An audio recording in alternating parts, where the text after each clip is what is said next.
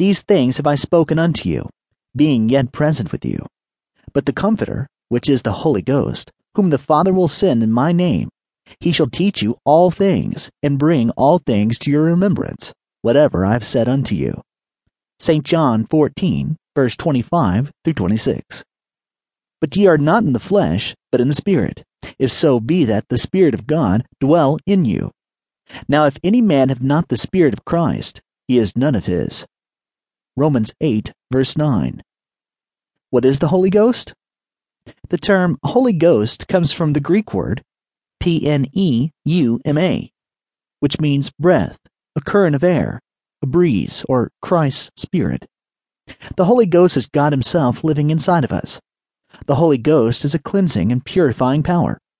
The Holy Ghost designates another manifestation of God, another office, as He works and moves in the hearts and lives of men and women.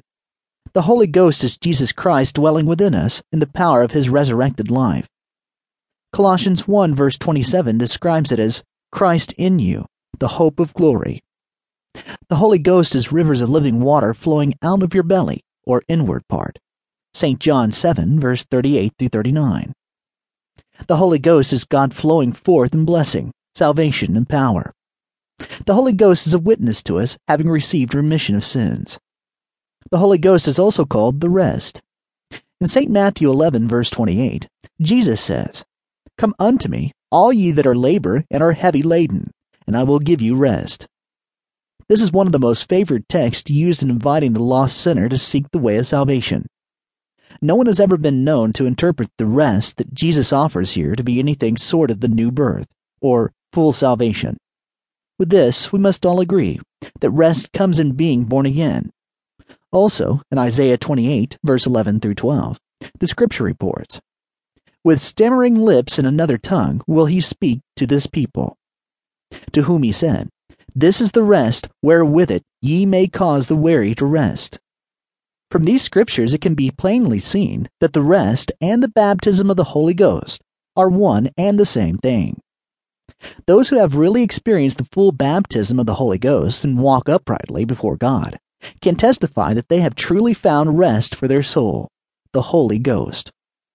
The gift of the Holy Ghost, the Greek word doron, means sacrifice.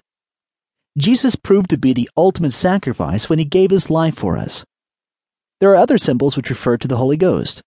One in particular is fire. St. Matthew 3 verse 11 says, I indeed baptize you with the water unto repentance, but he that cometh after me is mightier than I, whose shoes I am not worthy to bear. He shall baptize you with the Holy Ghost and with fire. Acts 2 verse 3 says, And there appeared unto them cloven tongues, like as of fire, and it sat upon each of them. The Holy Ghost is also referred to as oil. St. Matthew 25 verse 1 through 4 says, Then shall the kingdom of heaven be likened unto 10 virgins, which took their lamps, and went forth to meet the bridegroom. And 5 of them were wise, and 5 were foolish. That they were foolish took their lamps, and took no oil with them. But the wise took oil in their vessels with their lamps.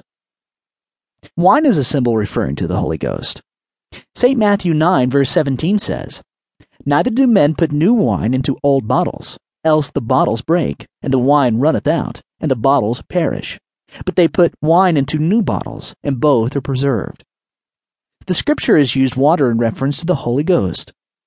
St. John 4 verse 13 through 14 says, Jesus answered and said unto her, Whosoever drinketh of this water shall thirst again.